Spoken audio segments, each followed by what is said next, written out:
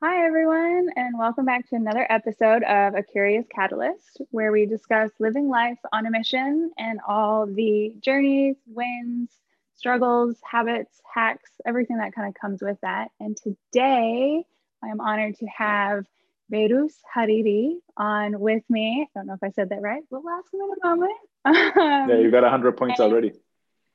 there you go. Yes. um, yeah, Behrouz, he is the CEO and founder of Smart Nora. For those of you who don't know what that is, it's a lifesaver for many, many people who need sleep. And we'll get into that in a minute. And I also Googled you just to kind of get a background of if I didn't, because we know each other a little bit, obviously. Wait, But wait. yeah, if I Let's also didn't know give you at context all. to we know each other a little bit means we've had probably about 6 hours of conversations total ever. That's Is it? true, but it feels like so much more than that. I know because like one of it was like three and a half, 4 hours on paddle boards on Lake Yes. Ontario, which was Where you amazing. also taught me how to shuck oysters on a paddleboard on a lake. That was There you pretty go. awesome. I mean, and then maybe a couple of hangouts before you went traveling around the US for work, right? Yep. Yeah. So yeah, it's interesting. Because I think we chatted about this too. Like it's interesting that sometimes your where you are or like the conversation you want to have is aligned enough that you go pretty deep, like you have these wide-ranging interesting conversations and you're like, okay, I kind Yep. of got a good sense of who this person is, but we haven't known each other for long at all. So I think that's cool. Yeah, because now I'm trying to think. Our first conversation was maybe 3 minutes. I was sitting at a cafe outside on a patio with a friend, and you biked by with one of your friends. And you and Parl, our mutual friend, obviously knew each other. And you stopped and you were like, "Hey," and you chatted, and then we chatted, and then it was just like, "Want to hang out? Let's go bike ride and paddleboarding." Okay, we kind of like sped through the journey of I don't know. Yeah, I think that's also a very summer thing where you're like in a Yeah, flow, right?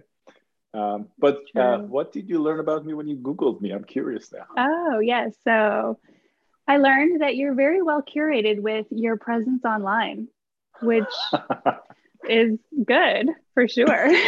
That's funny. I've been like you're saying well curated. I've also like heard people tell me you're so staged online because like yeah, I'm a graphic designer, so I end up actually yeah designing what I look like online. But But see, I think that's very brilliant. I read an article the other day about how that's actually quite important. Because now everybody just throws everything online and they don't realize that it's kind of there forever and it's always going to be, searchable.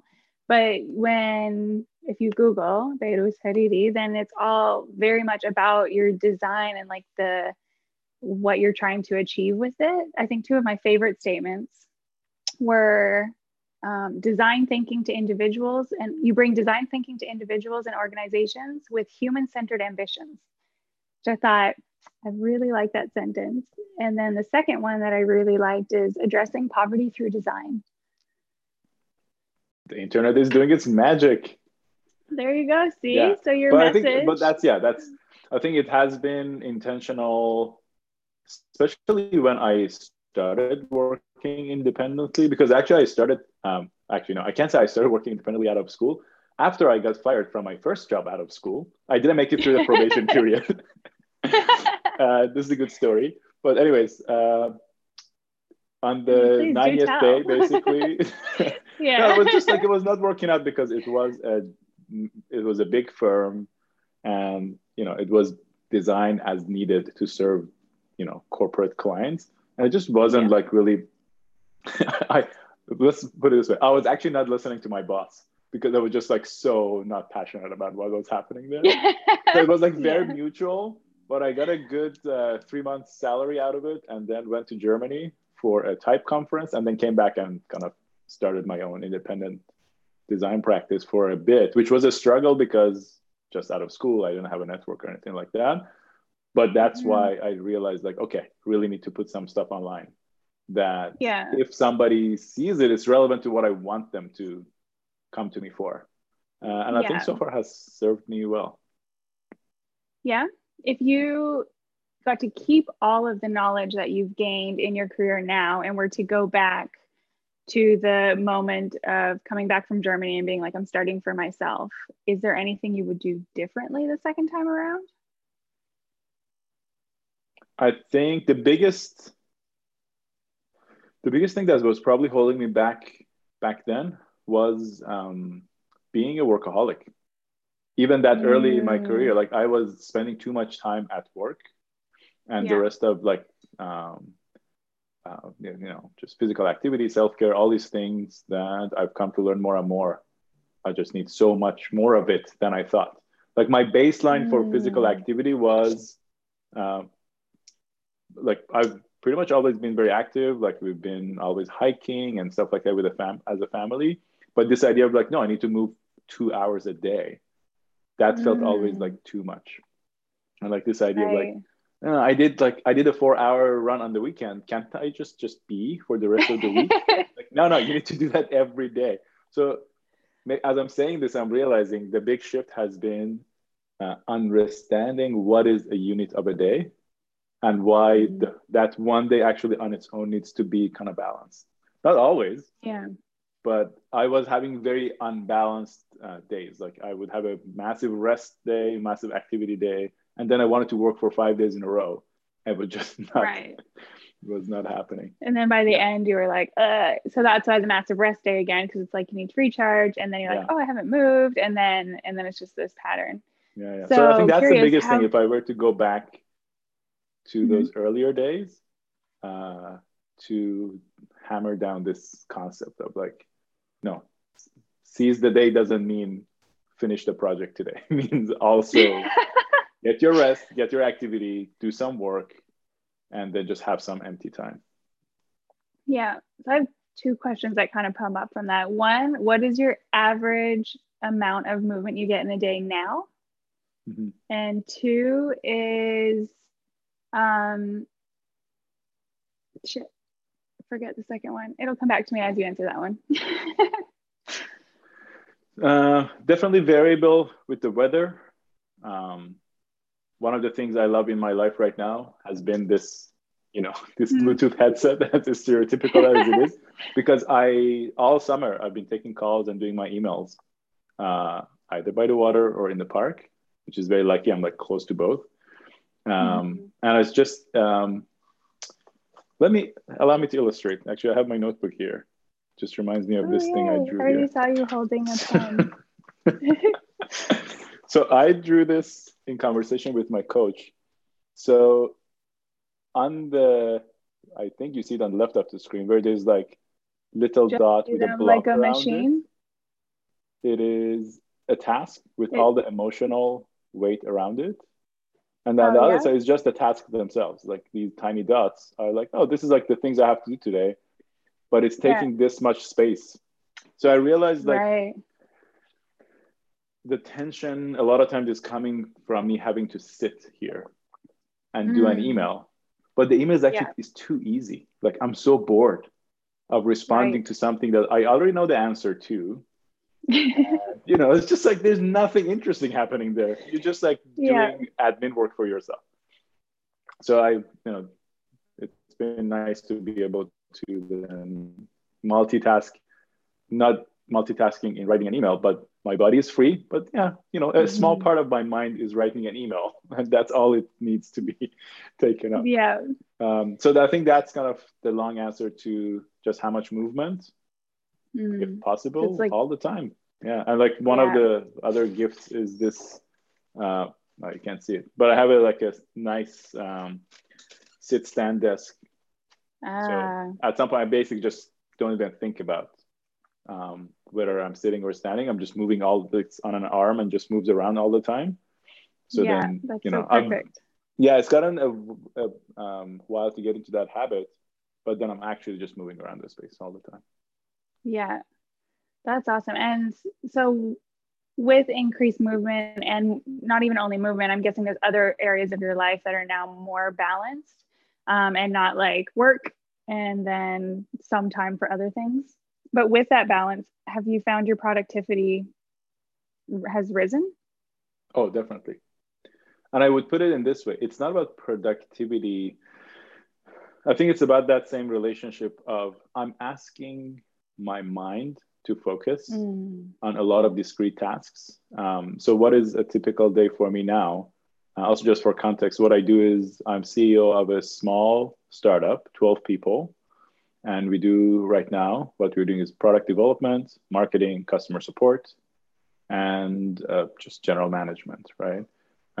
Each of these actually, you need to be quite present. Like you need to load a lot of information to make a decision. So it took me a while to realize I'm actually asking a lot of my mind.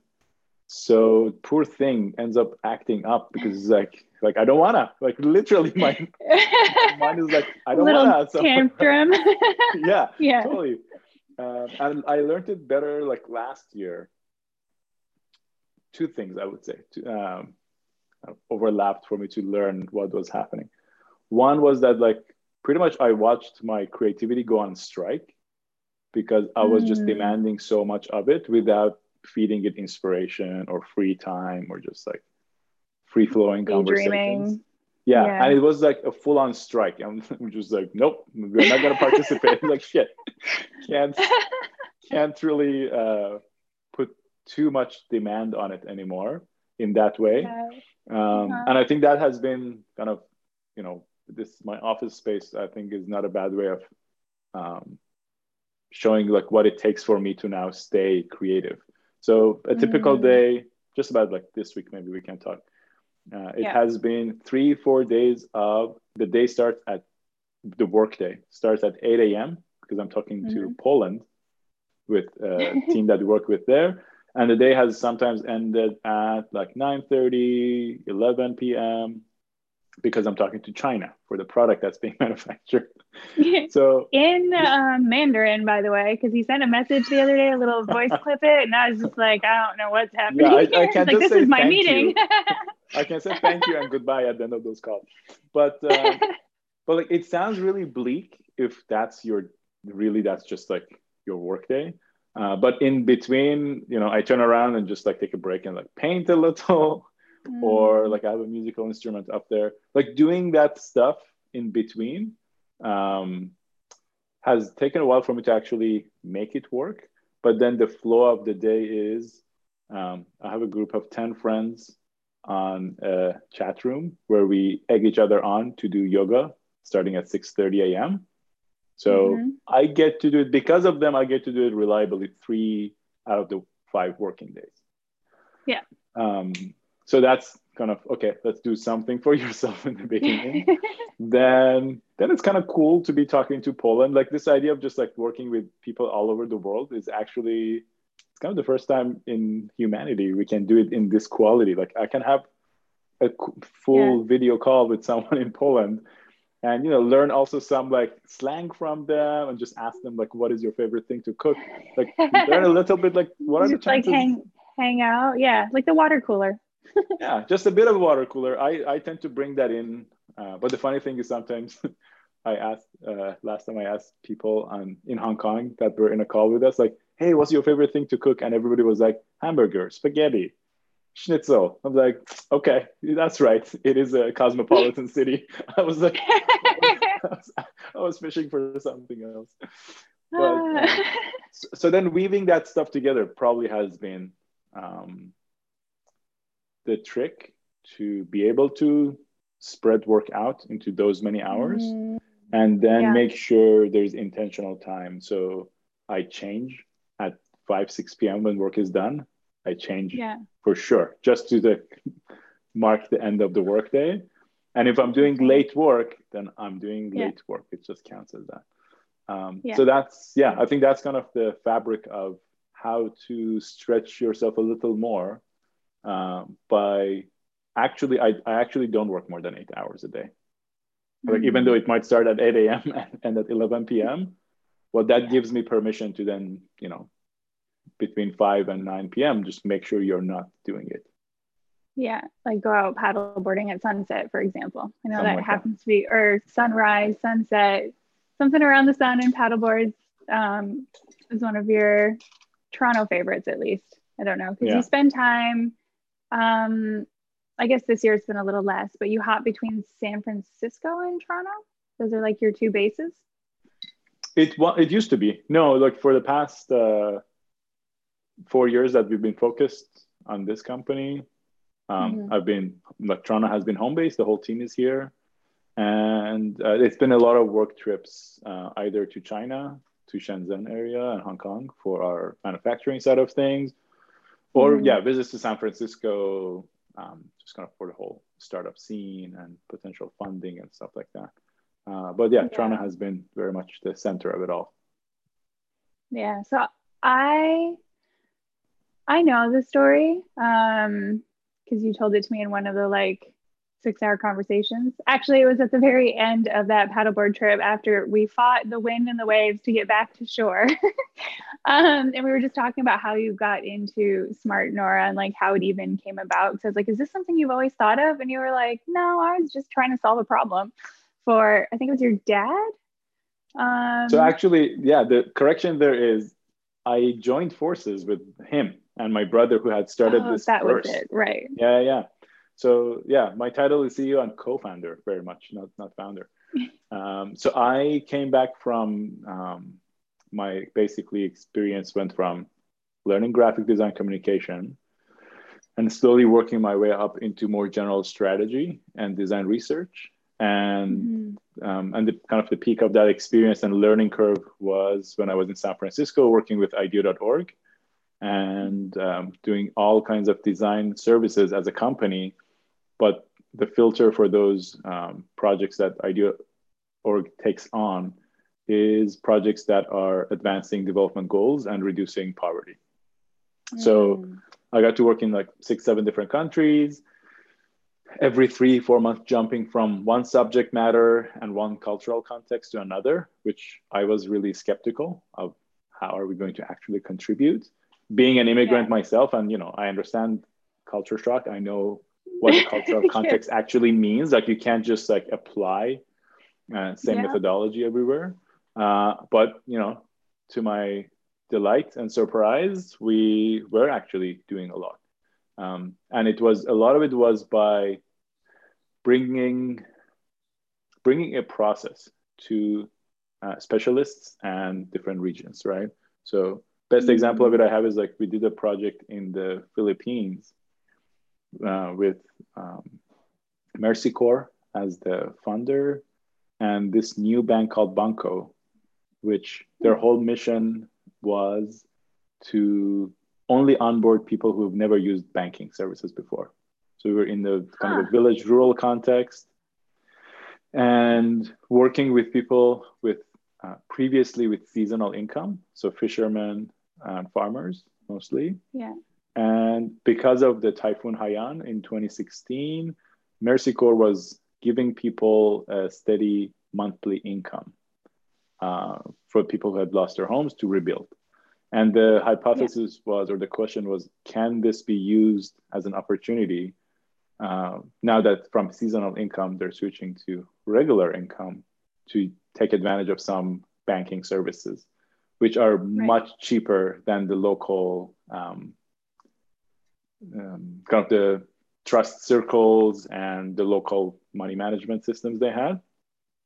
So it's like very new context to us. But the whole reason that project worked, and now it's actually the program we started, the pilot we started is, I think, more than 100,000 customers like have been onboarded to it and are using it in the Philippines. But the reason it worked was that the VP of marketing of the bank was with us in the village. And when we got to the final prototype that we ran in that short project, what we handed off to them was us literally standing at a table in the market, and there was like fish on one side, fruit on one side, and we're giving like these like short-term loans in the middle. And it was very different from their image of, because they wanted to do their best in this context. Right. And part of that idea of the best was that we were going to build a beautiful branch with a glass door and people are going to walk through it, right? Right. So that's that And culture thing you were talking about, very North American style bank, whereas they need market banking. no, it wasn't even a North American idea. It was Manila, big city. That's how, Mm, that's what's common. But in the rural context, last thing I want is to actually walk through these glass doors, because I know on the other side there is someone sitting that uses vocabulary about money that is going to just make me feel bad. Like I don't know yeah. how to navigate that. Uh, and like all credit goes to them, because they were like there every step of the way. They pushed us actually to do that prototype, because Yeah. towards the end of that project, this was a rapid, like we did 14 prototypes or 12 prototypes in 11 days. So every day we're just like trying a couple of What? things. Yeah. We can get into that. That's a really fun case study. But at the very end of it, we had gone from like interviews to paper prototypes to digital prototypes to like make believe, doing like the actual transaction with people to see how it would work.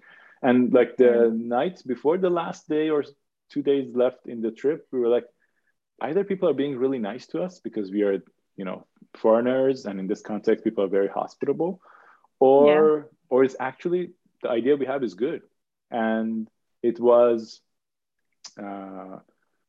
VP of marketing of the bank and the coordinator for volunteers in the region. And they were like, why don't we actually then give them the actual loan? We are like, what do you mean? We're like, no, let's do it. Let's like literally Give out a get, loan right here. yeah, get like the legal paperwork all worked out, which we did. Like this was like, by the way, this Yeah. conversation is at like 6 p.m.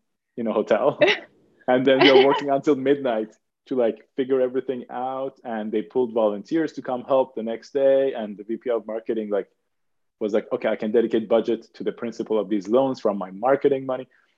And they actually pushed us to do it. And it was really interesting. So that's where I was, that's what I was doing. That's the world I was in before Yeah. I came back to Toronto. And my dad basically showed me this thing he had built that it worked, but it was like ugly, so ugly.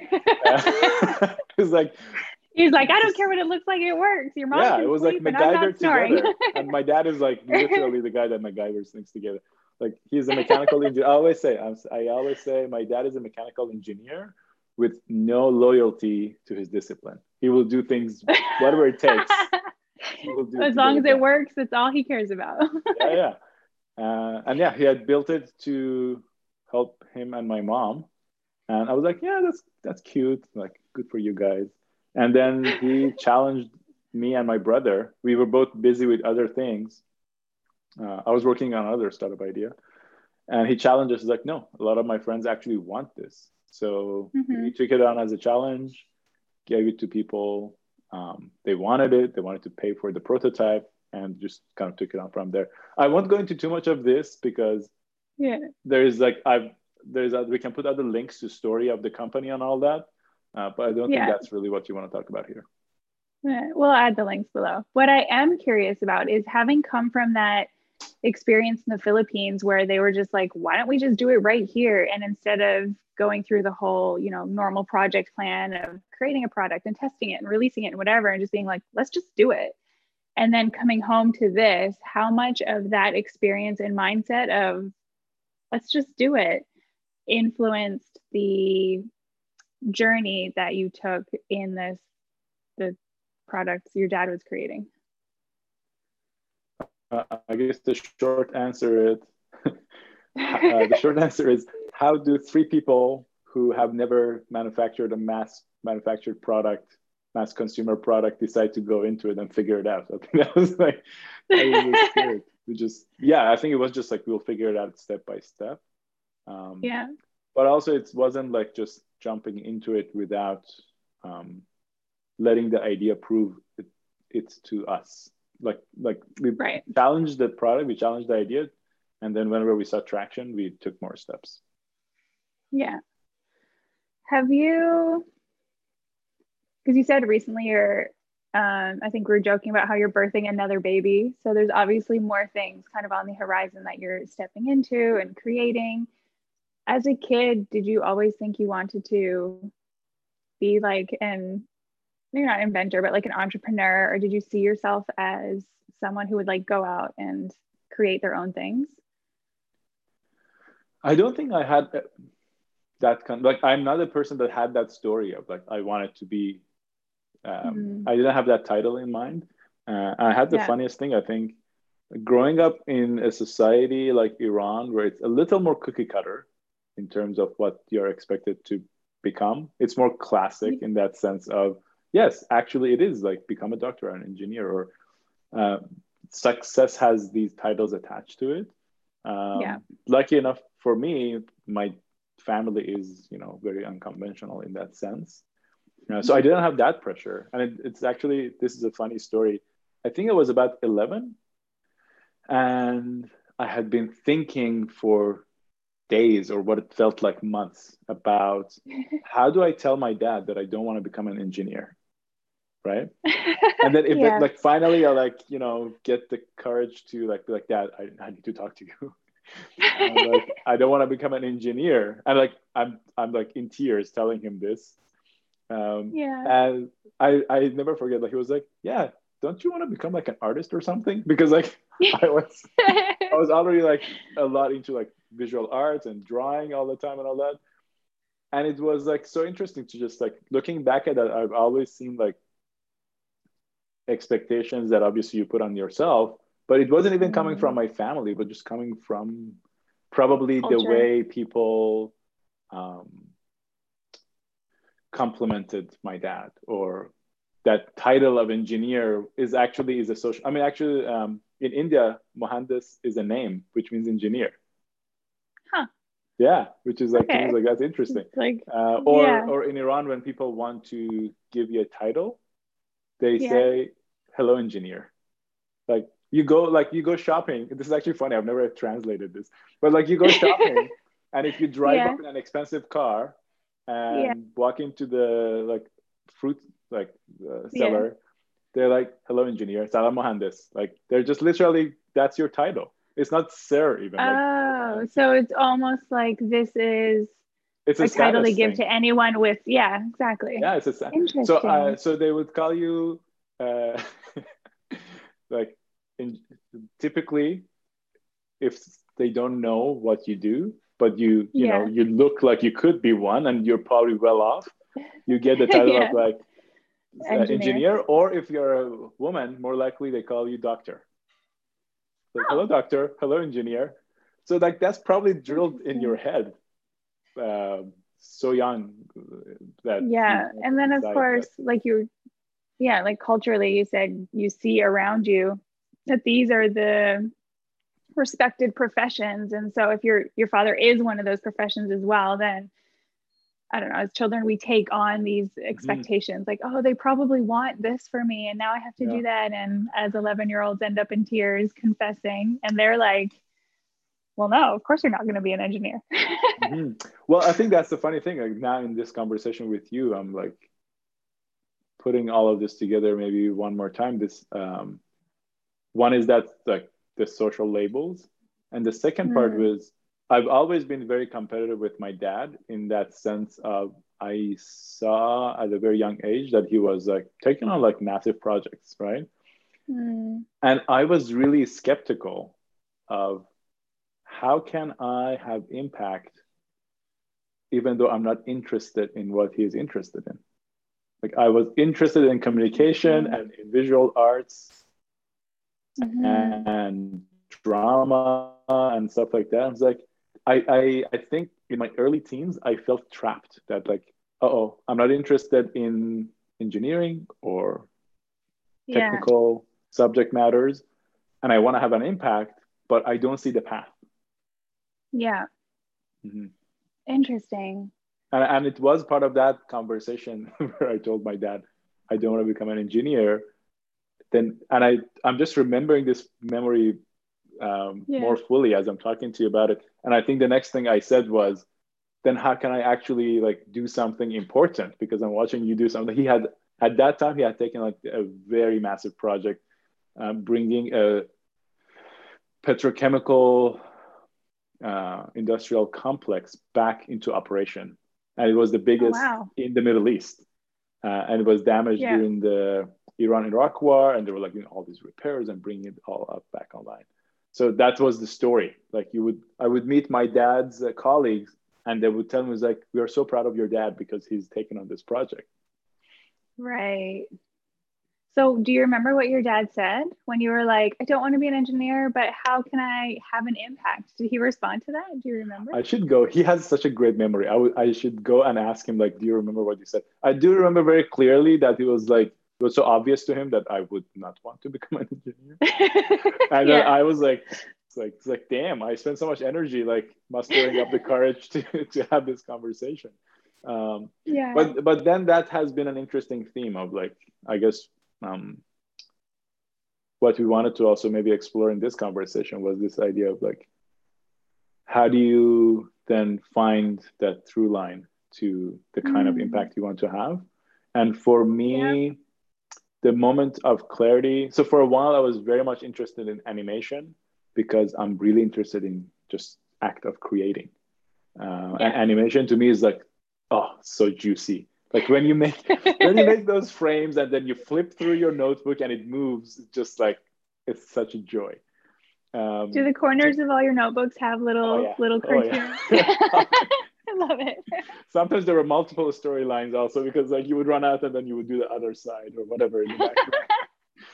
But so that was like pulling me consistently in that direction. And I think it was a great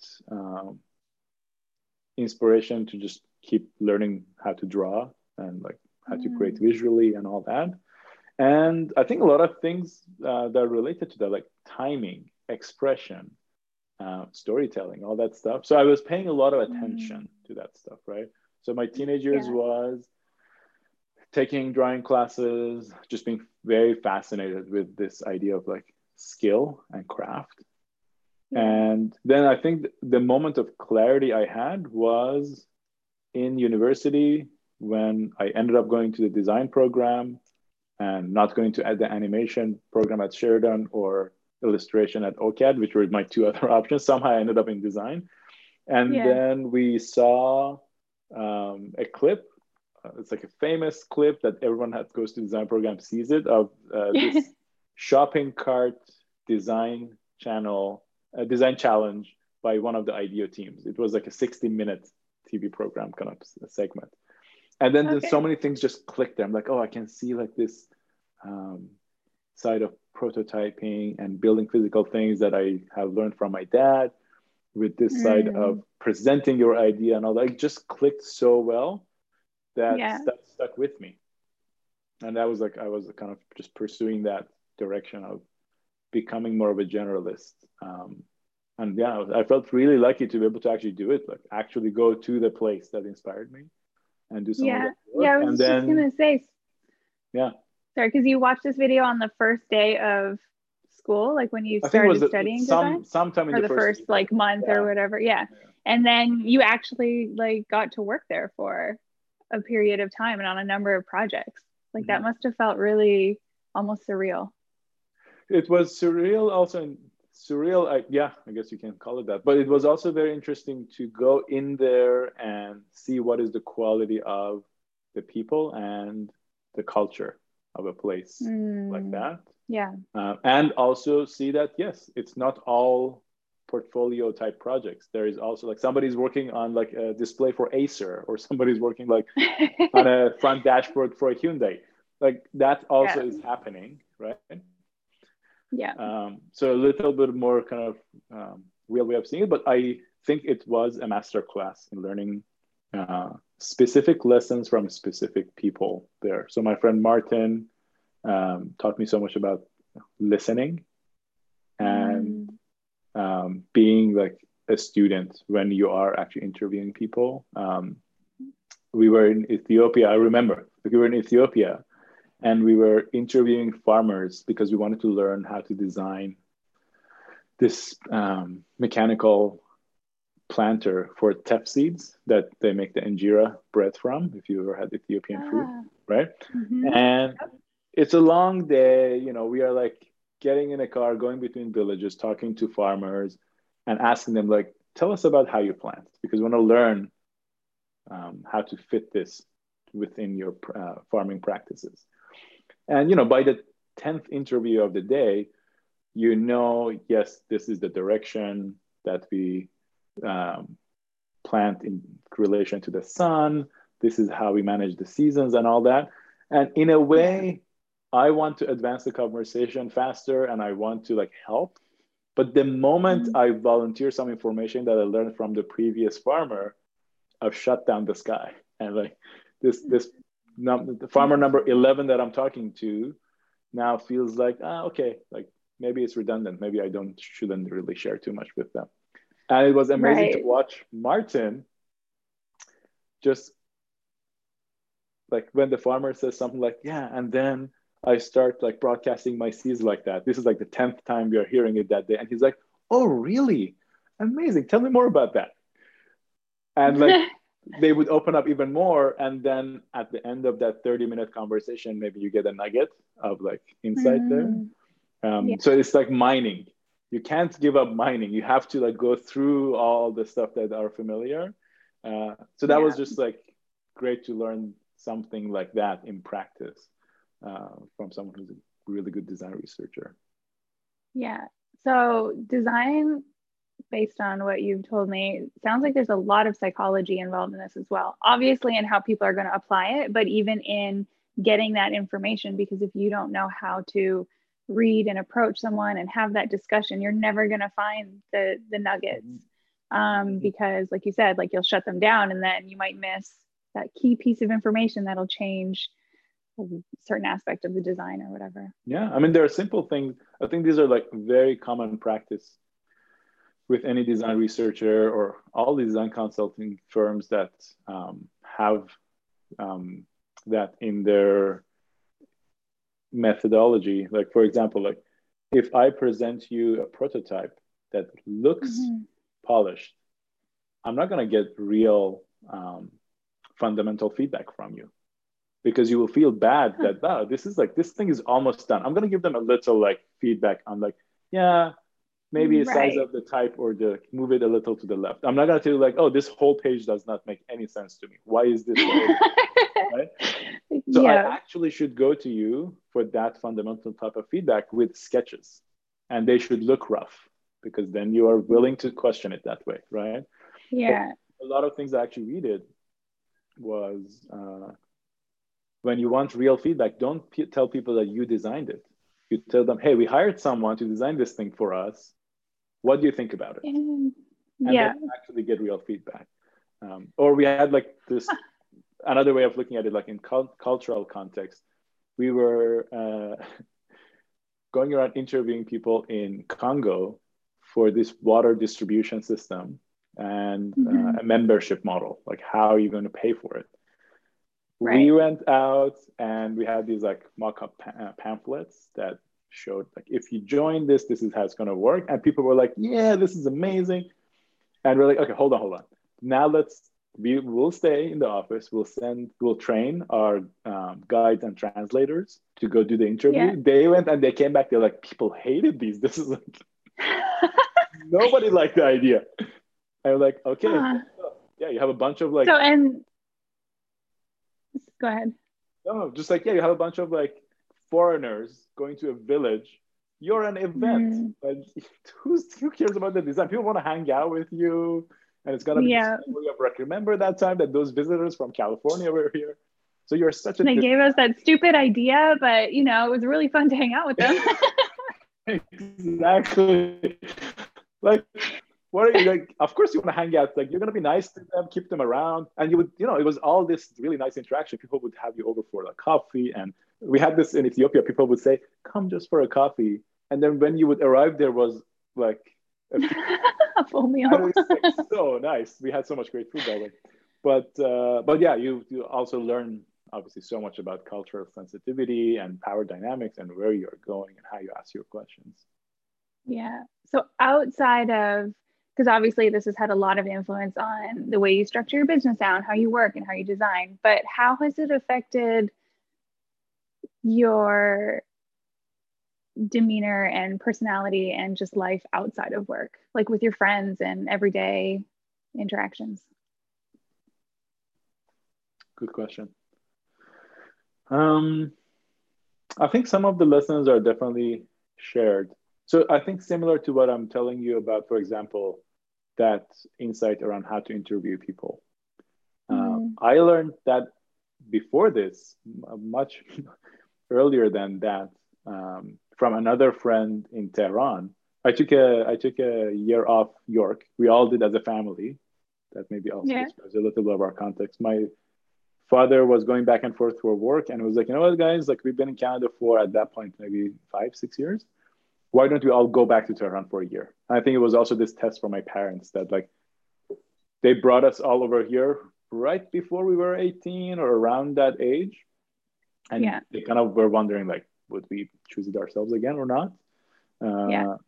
So it was a magical year at the University of Tehran. And then I remember there was this friend of mine who had the same name as me. And the interesting thing I was observing with him was like all these new people. Um, I would have, a little light conversation with them when I would get to know them, and that was it. Like it would stop. Mm. And then Yeah. sometimes I would be sitting in the bench in the University of Tehran, like it has a beautiful kind of outdoor spaces. And I would see that same person be talking to my friend and talking about all these amazing topics and about themselves. Like, how is this happening? This person all Yeah. has expanded and they're so much bigger and more interesting and just like so much more expressive when they're talking to him. And Yeah. that was like such an interesting lesson. And I think that's, you know, has then I relearned it again in different context. I relearned it in context of managing people. Uh, Right. just to like taking a real interest in people is where things open up. And yeah, I think that's one of those examples. Like it's kind of a shared lesson, and you keep relearning it. I think because we all go through a period of like you kind of get jaded, and Yeah. you're tired, and you want to believe the world is as small as you want it. You think it is, because Mm. if it's bigger, then Yeah. it's on you. Like if the world is Yeah. actually more expansive and more interesting than you see it, Yeah. it is on you. So you kind of Yeah. rather actually the world be that way, but the world is actually much bigger always. So Yeah. I keep relearning this, and yeah, I think that the way it has manifested in personal life is um, having multi-hour conversations with friends over many days and many months, and we Mhm. actually kind of keep having that conversation, and it goes really interesting places. Um, Yeah. and by now I know for a fact that some of my friends, we have conversations that neither of us have with anyone else because we've Mm. actually created that space and we know each other well in that kind of that area maybe. Yeah. That's brilliant. And you do cultivate a container, I guess you would call it, or like a space of trust. Like the longer you're having these conversations and then you like express vulnerably on your end, and they're like, oh, okay, I'm going to share, like open up and share. Mm-hmm. And when they do, then you're, like you said, like you're really listening and you're like, oh, tell me more. Like what's going on? And so then that, it builds on each other. And eventually you've just got like this unlimited space of a place to open up and just Mm-hmm. really be real. Yeah, and it's always a trade. You can't, it Mm, doesn't happen one way, right? Like you have, if you want, yeah. I actually went through this maybe let's say what 3 years ago or so, where I just had this moment. I was like, you know what, I need to see, I need to do a scan of my Mm-hmm. friendships and mostly my friendships with men and see who's having real conversations with me. And that happened Yeah. because I realized a friend of mine was going through some really tough times and I had no idea.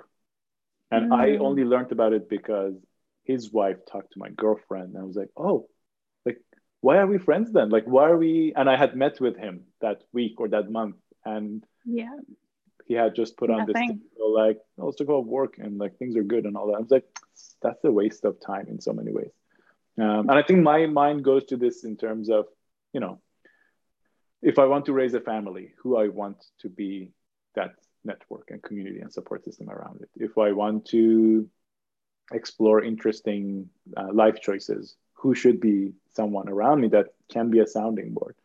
So I actually Yeah. went through this, pretty much met up with a lot of my colleagues that were friends, just like friends that I had known for a while, and then sat down and I would, volunteer a piece of real information, like what's happening in my life, Yeah. and we would see what happens. And it wasn't that like it is an expectation. It is just more of a survey to see, will I have this conversation with this person or not? And it was kind of recalibration across the board. Like, okay, these are the group of people that I actually know what's going on with them, so I can actually talk to Mm-hmm. them. And these are a group of Yeah. people that, yeah, we are social with each other, and Yeah, we have a good time and that's where it stays. which I think is important to have. I'm not saying all conversations need to be um, Mm, super yeah. deep, but it's good to consciously know um, what other people also expect of that Yeah. interaction or that friendship. So um, it was very grounding, and it was also really good to know like it.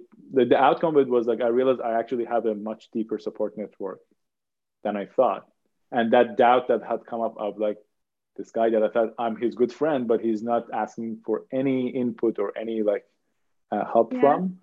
That might be more of an isolated case, but yeah, I find that very important now, and like that, I think I keep a pulse on who am I having real conversations with, and if that's fading away, you can actually do a check-in, like, hey, sometimes you actually Yeah. will not have those conversations with someone anymore, or for a decade. I had Yeah. like one of my best friends, we didn't talk for 8 years, and then we reconnected, and it's because it's meaningful now. We have things to share. We Yeah. ran out of things to give each other, and now we have Yeah. to give each other again. Yeah. And I think that that's okay, right? You go through phases, and sometimes it's like you need to. I know, I think I said this to you when I landed back in Toronto, and you were like, let's hang out. And I was like, I really want to. And I'm in this phase of like head down, kind of in my own little hermit hole. And you're like, great, like take your time, do your thing. That's a phase. And then, when you're ready, you'll come back out and we'll reconnect and it'll be great. And as long as there's that realness when you do connect, it doesn't matter that there's phases in between where you kind of hermit a little bit or pull back. Mm-hmm. Yeah. I think in my life, that's the quality of relationship I have with my cousins. I don't talk to Mm, all my cousins that often, but every time we do, we are cousins. yeah, that's, I Whereas like with your that. siblings, you kind of, like, at least for me, like we never disappear from each other's lives. Yeah, Like you're always there, and yeah, there's more friction, and there's a lot of more energy, like a lot more energy to spend to keep it a good flow and upkeep of that, because you belong to each other, right? And right. that's actually one of the Yeah, ways that I was talking to a friend, was like, you, with siblings, we belong to each other, so you can demand them to talk to you. But with cousins, you don't belong to each other, you're related. uh, yeah. so it's very natural when you don't know about each other for a while and then you come back, but there is a very strong bond. I like that distinction. Belong to each other versus related. That's a good one. I also have a difficult time imagining because I know you as such a social person. I know you've started all these like social gatherings. I think you had a Zoom cooking gathering for a while to like get everybody together and like socialize and stuff. And then you're talking about how, in your high or college days or whatever, the beginning of your career, where that you didn't necessarily possess that quality yet of bringing people together and allowing them to open up because you're one of the people I know that has such a unique skill in making people feel comfortable and opening up. I've seen you Mm. do it with other people. Like I said, we've had endless hours of conversations, and it's because it's like, oh, yes, we're going to get real and this is comfortable. So it's funny to see how experience and life changes that because I can't picture you any other way. But I think that tendency has definitely been there. Mm. I've always been bubbly. Um, I don't know, like I think back to an example when I was a teenager, we were on this trip in Hamburg, and I would draw nice things for the Mm-hmm. server in the restaurant downstairs because they kind of became friends with us. We were there for 4 days, 3 days. Yeah.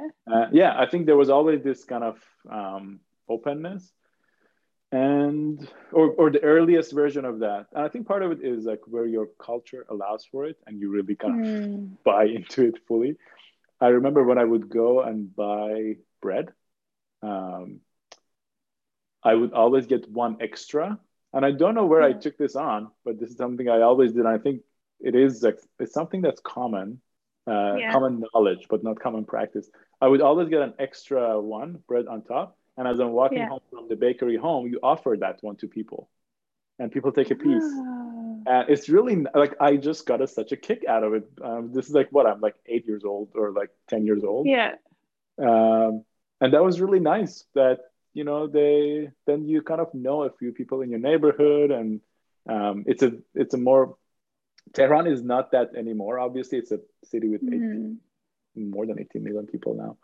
So it Yeah. is like a very like big city vibe, and you don't have that level of connection. But Yeah. um, it was originally all these villages, right? That then Yeah. became the big city. Merged into it. Yeah. Yeah, there's like sometimes when you are walking in a small little alley with a water stream, that is a Yeah. little like heritage piece of this village life where you actually Yeah. just say hi to someone because they're either passing through or there's someone you haven't met yet.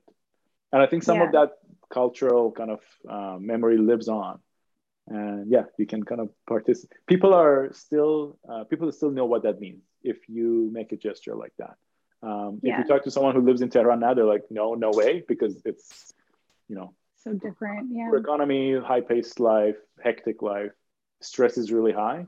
But at least Yeah. when I was growing up, there was that cultural memory of that, and you could invite someone to connect with you on that village life Yeah. level.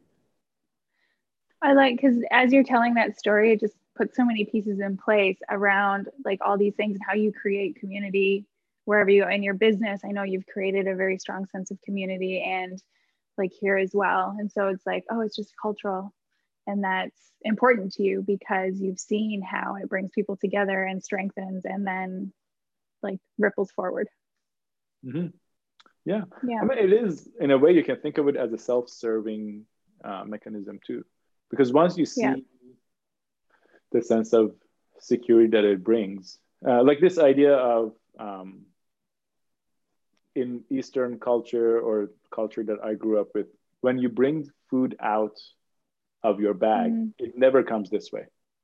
It always goes, Always. always offer it. Huh. Or when you Yeah. walk into a room with a glass of water, you always Yeah. offer it first, and Huh. then you drink it. And I think it just goes both ways. Right? Like if you are on the receiving end of that, uh, Yeah. it's a much richer way of collaborate, like coexisting with people. Yeah. That's so beautiful. I feel like we could talk, like, I could just go down so many rabbit holes and talk for hours, but I do want to honor your time. I do have two more questions. One, so you have a gorgeous beginning of a painting behind you, and then behind that, it looks like a stack of journals. Are those all your journals?